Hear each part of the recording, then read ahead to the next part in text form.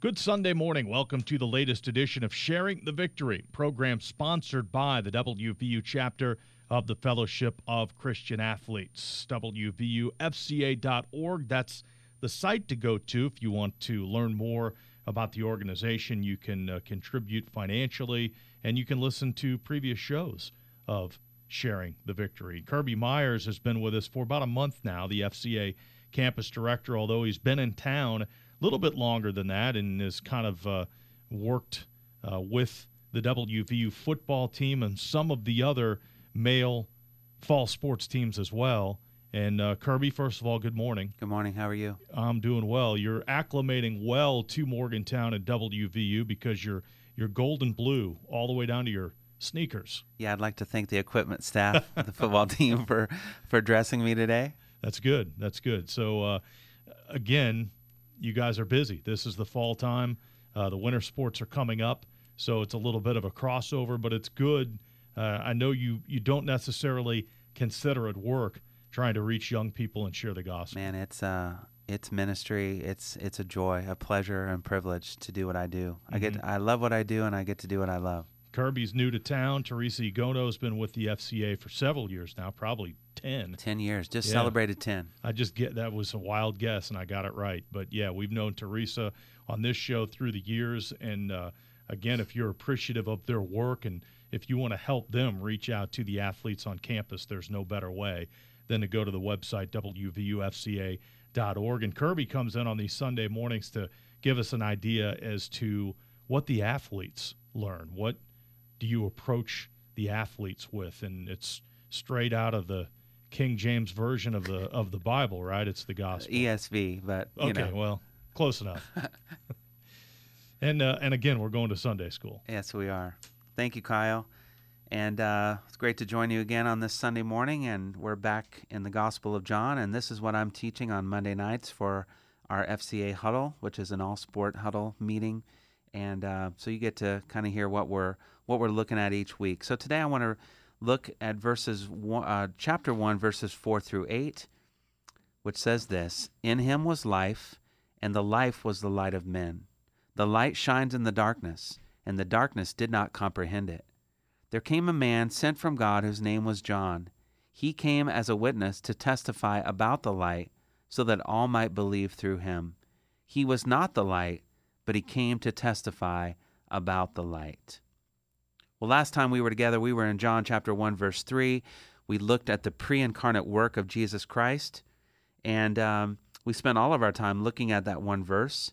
We had previously examined in verses 1 to 2 that Jesus was in the beginning, that he is eternal, that he is uncreated, that Jesus was with God in the beginning, that he had perfect fellowship with the Father, and that Jesus was God from the beginning, and the fact that Jesus has always been God. And then last time we looked at the fact that Jesus is the creator of all things from verse 3. That doctrine is under attack today. Many are giving in to Darwinian evolution and to theistic evolution and denying the biblical account of creation. And that's not only taking place in society and in culture, but in secular universities and colleges and in secondary schools, but also in Christian schools and universities and seminaries. And most alarming, this is taking place in the church. I received an email several years ago when I was a pastor in Indiana from someone who had listened to a sermon I gave on John chapter 1, verse 3. This friend of mine had a son in college in the state of Indiana, was going to a religious institution, and those in the administration where he attended would tell you that it was a Christian school. And this young man was taking a theology class that was required by the school, and he was telling his dad about some of the weird language that he has heard in class from his professor. And the father was curious and asked for more information, and the son explained how they had learned that there is a reference to multiple gods in Genesis chapter 1 because of the language that says, "Let us make man in our image." That's Genesis 1. We read that together last week. And the students protested, saying that is a reference to the Trinity, God the Father, God the Son, and God the Holy Spirit, not multiple gods. But the teacher disagreed, saying, no, this is multiple gods. This lady was also teaching that the creation account found in Genesis 1-2 is a myth. It's a myth to help us understand early origins, and that it is not to be taken literally. It's just a myth. And so the father did a good job explaining and defending what the Bible says about creation, and this is what we must all do here in Morgantown, in West Virginia, and wherever the Lord might take you. The Bible declares that in the beginning God created the heavens and the earth, and that Jesus, the eternal Son of God, the second member of the Trinity, is the agent of creation, that all things came into being through Jesus, and apart from him, nothing came into being that has come into being. Now we get to verse 4. In him was life, and the life was the light of men. Jesus is the author of life. Jesus is the giver of all life. All things came into being through him. All things have their existence because of him. He is indeed the creator and the sustainer of all things. In him was life, and the life was the light of men. Christ himself gives to all people life and breath, and all things. In this passage, the light which resides in the Word, Jesus, is not said to be given to men directly by the Word, but it is granted somewhat indirectly through the life which they have. John says the light was the light of men. And here we see a relationship of the Word, or Jesus, to mankind generally. John deals with this again later in the beginning of this chapter in verse 9, where he says, "There was the true light, which coming into the world enlightens every man." So I believe that what John is saying here is this: all life of whatever sort came into being because of Jesus, because of the creative force that resided in the Word. And whatever kind of life one possesses provides that person with light. The highest kind of life to be received from Christ is eternal life, and this provides the greatest spiritual light for us. But all men everywhere possess some kind of life from their Creator, and their human life provides them with the light of reason and conscience. Listen to these verses from Romans 1:19. Because that which is known about God is evident within them, for God made it evident to them. Romans 2:14 and 15. For when Gentiles who do not have the law do instinctively the things of the law, these, not having the law, are a law to themselves, in that they show the work of the law written in their hearts, their conscience bearing witness, and their thoughts alternately, accusing or else defending them. This light alone is not enough to save them, but it is enough to condemn them and to leave them without excuse. Romans 1:18-20 says, For the wrath of God is revealed from heaven against all ungodliness and unrighteousness of men who suppress the truth in unrighteousness, because that which is known about God is evident within them, for God made it evident to them. For since the creation of the world, his invisible attributes, his eternal power, and divine nature have been clearly seen, being understood through what has been made, so that they are without excuse. You and I probably both have friends or family members who claim they are atheists. Atheists say that they do not believe in God. But when we read in here in Romans 1, we see that God does not believe in atheists. All men know and understand there is a God, because God has made it evident to them. God has made that clear to them. But instead of believing, they suppress the truth. They push it down. It's like me when I was little. I had a little Jack-in-the-Box toy. I don't know if I owned it or if it was in the church nursery, but that thing used to scare me to death. You know, I would turn the crank and that clown would pop out of the box, and it would scare me and startle me every time. And I learned to put my hand over the top of the box, and I would just hold it there, and I would turn the crank, and then the jack would come out of the box, but he wouldn't come all the way out because my hand was pushing down on the lid. And that is what men and women have done to the truth. They have suppressed it. They have pushed it down. They are unrighteous, and they love their sin. They will not have a God over them who will hold them to an account, to whom they will one day have to give an answer to. God has made himself known to all of us. There are no atheists who are listening in this morning. I'm not sure why they would listen to this program if they were a self-proclaimed atheist. There are no atheists on the earth because all men know and understand that God is the creator of all things. There are no atheists in heaven, for those that are there are gathered around the throne and worshiping a holy God. And there are no atheists in hell, for those who are there understand that they are there because they rejected what they knew was true, and they are now facing the just anger and wrath of a holy and righteous God. Verse 5 says, "The light shines in the darkness, and the darkness did not comprehend it." Jesus is the light, and we will see Jesus declare in John 8, verse 12, that he is the light of the world. The problem that we find on earth, however, is this: the light had to contend with darkness. And we will see this theme woven throughout the Gospel of John. Darkness refers to the realm of spiritual evil, the state of the world under Satan's sway after the fall. It is because men are born in sin and are dead in their sins and are sinful creatures and live in a world of spiritual darkness. It is for those reasons that they are not guided by the light of reason and conscience. Their imaginations are evil. Their thoughts are evil. Romans 1:21 says, "For even though they knew God, they did not honor him as God or give thanks, but they became futile in their speculations, and their foolish heart was darkened." The darkness is dark, and the darkness is real, but it could not and it will not extinguish the light. That is what John says here in verse 5. The light shines in the darkness, and the darkness did not comprehend it. Some of your translations may read, "The darkness did not overcome it." John is saying that the light and the darkness are presently together. The light that men have through the life that they possess has not abolished the darkness, nor has the darkness blotted out the light. And this helps us understand the response which occurs when we see the Word becoming flesh. This helps us understand the response that occurs when John the Baptist comes on the scene, preparing the way for the coming of Jesus. And let's look now to verses 6 through 8. "There came a man sent from God whose name was John. He came as a witness to testify about the light, so that all might believe through him. He was not the light, but he came to testify about the light."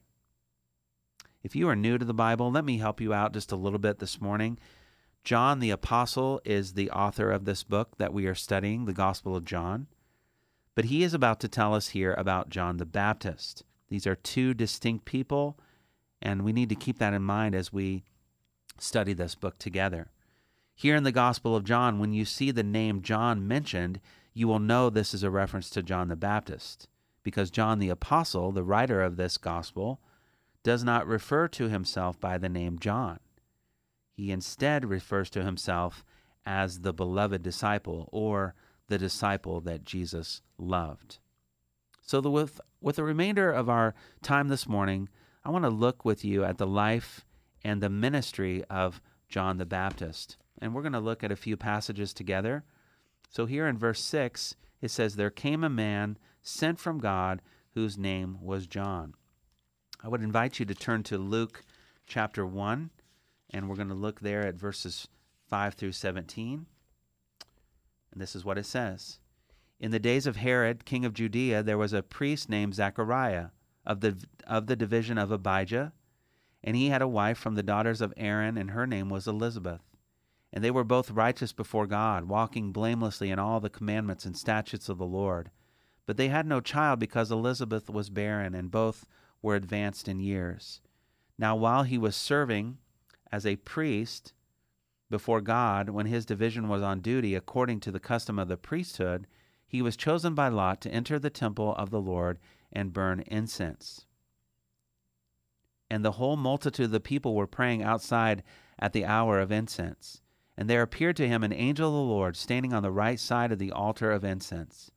And Zechariah was troubled when he saw him, and fear fell upon him. But the angel said to him, 'Do not be afraid, Zechariah, for your prayer has been heard, and your wife Elizabeth will bear you a son, and you shall call his name John. and you will have joy and gladness, and many will rejoice at his birth. For he will be great before the Lord, and he must not drink wine or strong drink, and he will be filled with the Holy Spirit even from his mother's womb. And he will turn many of the children of Israel to the Lord their God, and he will go before them in the spirit and power of Elijah, to turn the hearts of the fathers to the children, and the disobedient to the wisdom of the just, to make ready for the Lord a people prepared.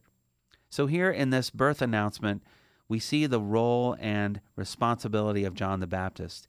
He will go as a forerunner before him, before the Messiah, to turn the hearts of the fathers back to the children and to make ready a people prepared for the Lord. Drop down, if you would, to verse 39. In those days Mary arose and went with haste into the hill country to a town in Judah, and she entered the house of Zechariah and greeted Elizabeth. And when Elizabeth heard the greeting of Mary, the baby leaped in her womb, and Elizabeth was filled with the Holy Spirit. And she exclaimed with a loud cry, "Blessed are you among women, and blessed is the fruit of your womb.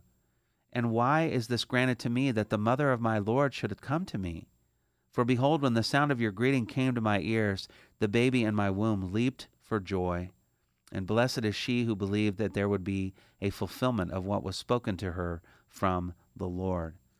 And then if you would drop down to verse 57. Now the time came for Elizabeth to give birth, and she bore a son, and her neighbors and relatives heard that the Lord had shown great mercy to her, and they rejoiced with her. And on the 8th day they came to circumcise the child. And they would have called him Zechariah after his father. But his mother answered, "No, he shall be called John." And they said to her, "None of your relatives is called by this name." And they made signs to his father, inquiring what he wanted him to be called. And he asked for a writing tablet and wrote, "His name is John." And they all wondered. And immediately his mouth was open and his tongue loosed, and he spoke, blessing God. And fear came on all their neighbors, and all these things were talked about through all the hill country of Judea. And all who heard them laid them up in their hearts, saying, "What then will this child be?"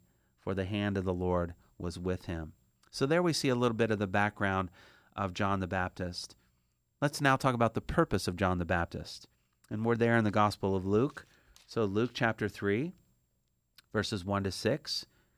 In the 15th year of the reign of Tiberius Caesar, Pontius Pilate being governor of Judea, and Herod being tetrarch of Galilee, and his brother Philip, tetrarch of the region of Iturea and Trachonitis, and Lysanias, tetrarch of Abilene, during the high priesthood of Annas and Caiaphas, the word of God came to John, the son of Zechariah, in the wilderness. And he went into all the region around the Jordan, proclaiming a baptism of repentance for the forgiveness of sins, as it is written in the book of the words of Isaiah the prophet, "The voice of one crying in the wilderness, prepare the way of the Lord, make his paths straight. Every valley shall be filled, and every mountain and hill shall be made low, and the crooked shall become straight, and the rough places shall become level ways, and all flesh shall see the salvation of God." The prophet Isaiah wrote these words about the coming of John. That is from Isaiah chapter 40. Let's talk a little bit about the ministry of John the Baptist, and we can find that beginning here in verse 7 of Luke chapter 3. He said, therefore, to the crowds that came out to be baptized by him, "You brood of vipers, who warned you to flee from the wrath to come? Bear fruit in keeping with repentance. And do not begin to say to yourselves, 'We have Abraham as our father.' For I tell you, God is able from these stones to raise up children for Abraham. Even now the axe is laid at the root of the trees. Every tree, therefore, that does not bear good fruit is cut down and thrown into the fire." And the crowds asked him, "What then shall we do?" And he answered them, "Whoever has 2 tunics is to share with him who has none, and whoever has food is to do likewise." Tax collectors also came to be baptized and said to him, "Teacher, what shall we do?" And he said to them, "Collect no more than you are authorized to do." Soldiers also asked him, what shall we do?" And he said to them, "Do not extort money from anyone by threats or by false accusation, and be content with your wages." As the people were in expectation and were all questioning in their hearts concerning John, whether he might be the Christ, John answered them, saying, I baptize you with water, but he who is mightier than I is coming, the strap of whose sandals I am not worthy to untie. He will baptize you with the Holy Spirit and with fire.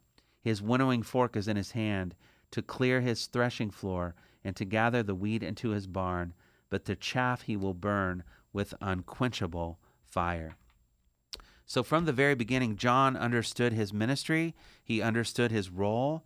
That was to pave the way for the Messiah and to serve as the forerunner for the coming of Christ.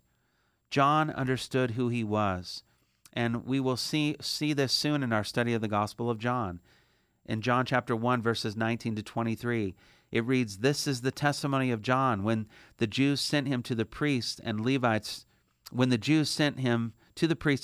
from Jerusalem to ask him, Who are you? And he confessed and did not deny, but confessed, I am not the Christ. They asked him, What then? Are you Elijah? And he said, I am not. Are you the prophet? And he answered, No. Then they said to him, Who are you? So that we may give an answer to those who sent us. What do you say about yourself? He said, I am a voice of one crying in the wilderness, Make straight the way of the Lord, as Isaiah the prophet said.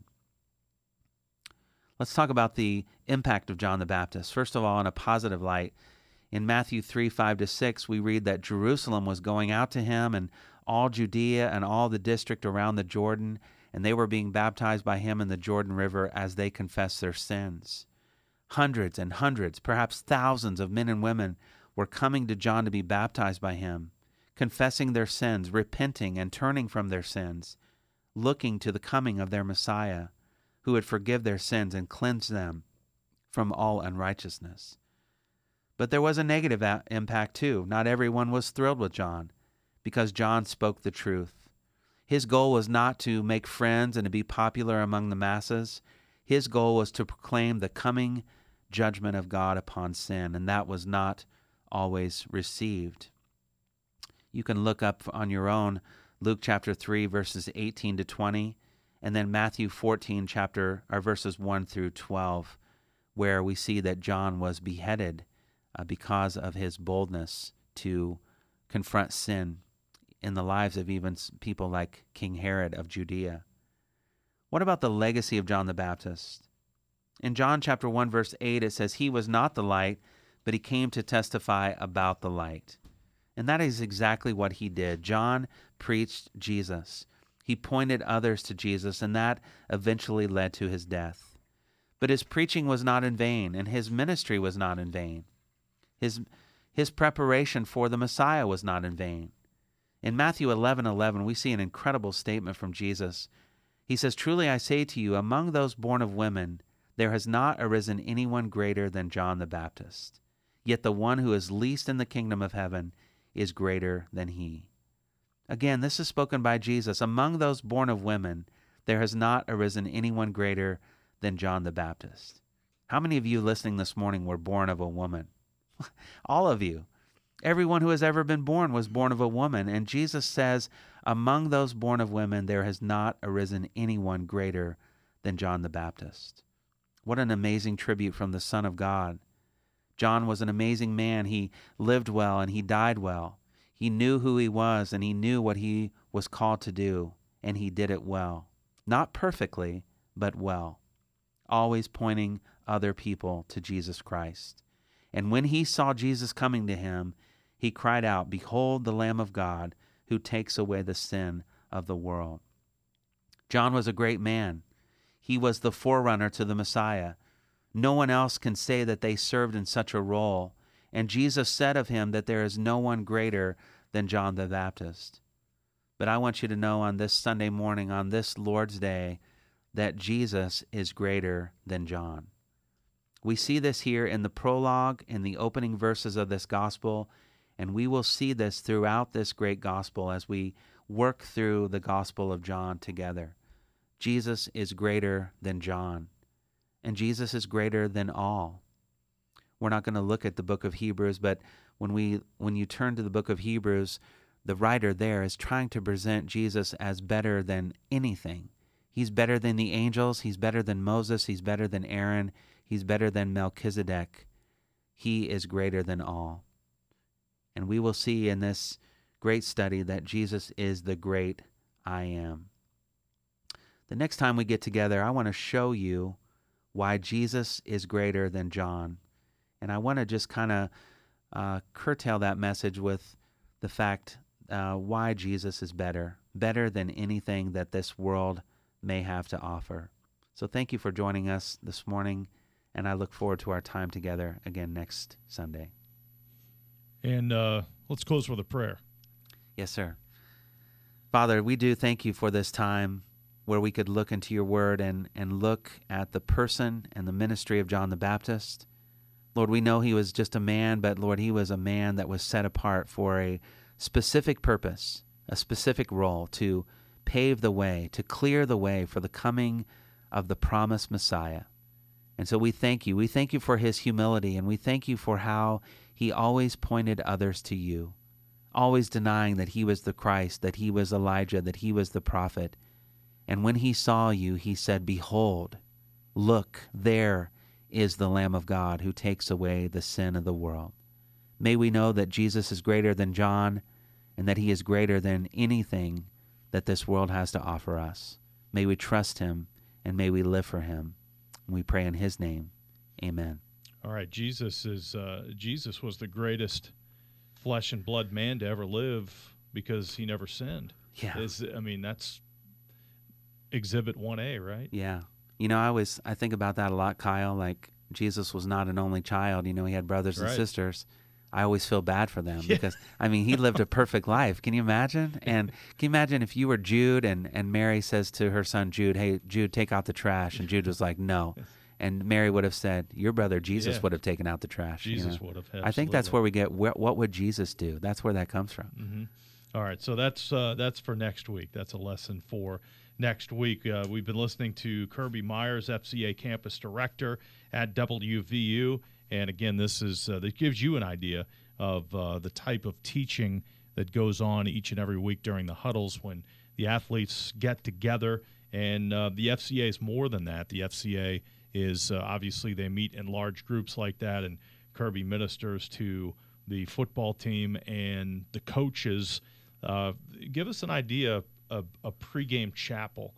Let's just say you've got a Saturday evening game like West Virginia had for the Oklahoma game, and you do a chapel on the road Friday evening, right? Yeah, Friday night, right after the meal. And again, it's optional, but we do have a good number of guys that come, and I just try to give them something to focus on, something to think about before they go compete. Mm-hmm. And if a soccer team plays on a Sunday afternoon, is there I know some of those athletes meet in small groups, and they're probably part of the huddle as well, but what's offered to some of the other teams? Yeah, I think Teresa and I, we want to serve as many teams that want to be served. And so that's something we're always looking to, meeting with coaches, just saying, how can we serve you? Can we provide chapels? And we'll do that as coaches allow us in. Mm-hmm. Okay, very good. Kirby Myers, FCA Campus Director, WVU FCA. Again, you can learn more about him and Teresa. That's the staff for the FCA. And again, go to the website and you can contribute financially if that's what you are led to do as well. And, of course, join us every Sunday morning for Sharing the Victory, sponsored by the WVU FCA right here on 104.5 FM, 1440 AM, WAJR.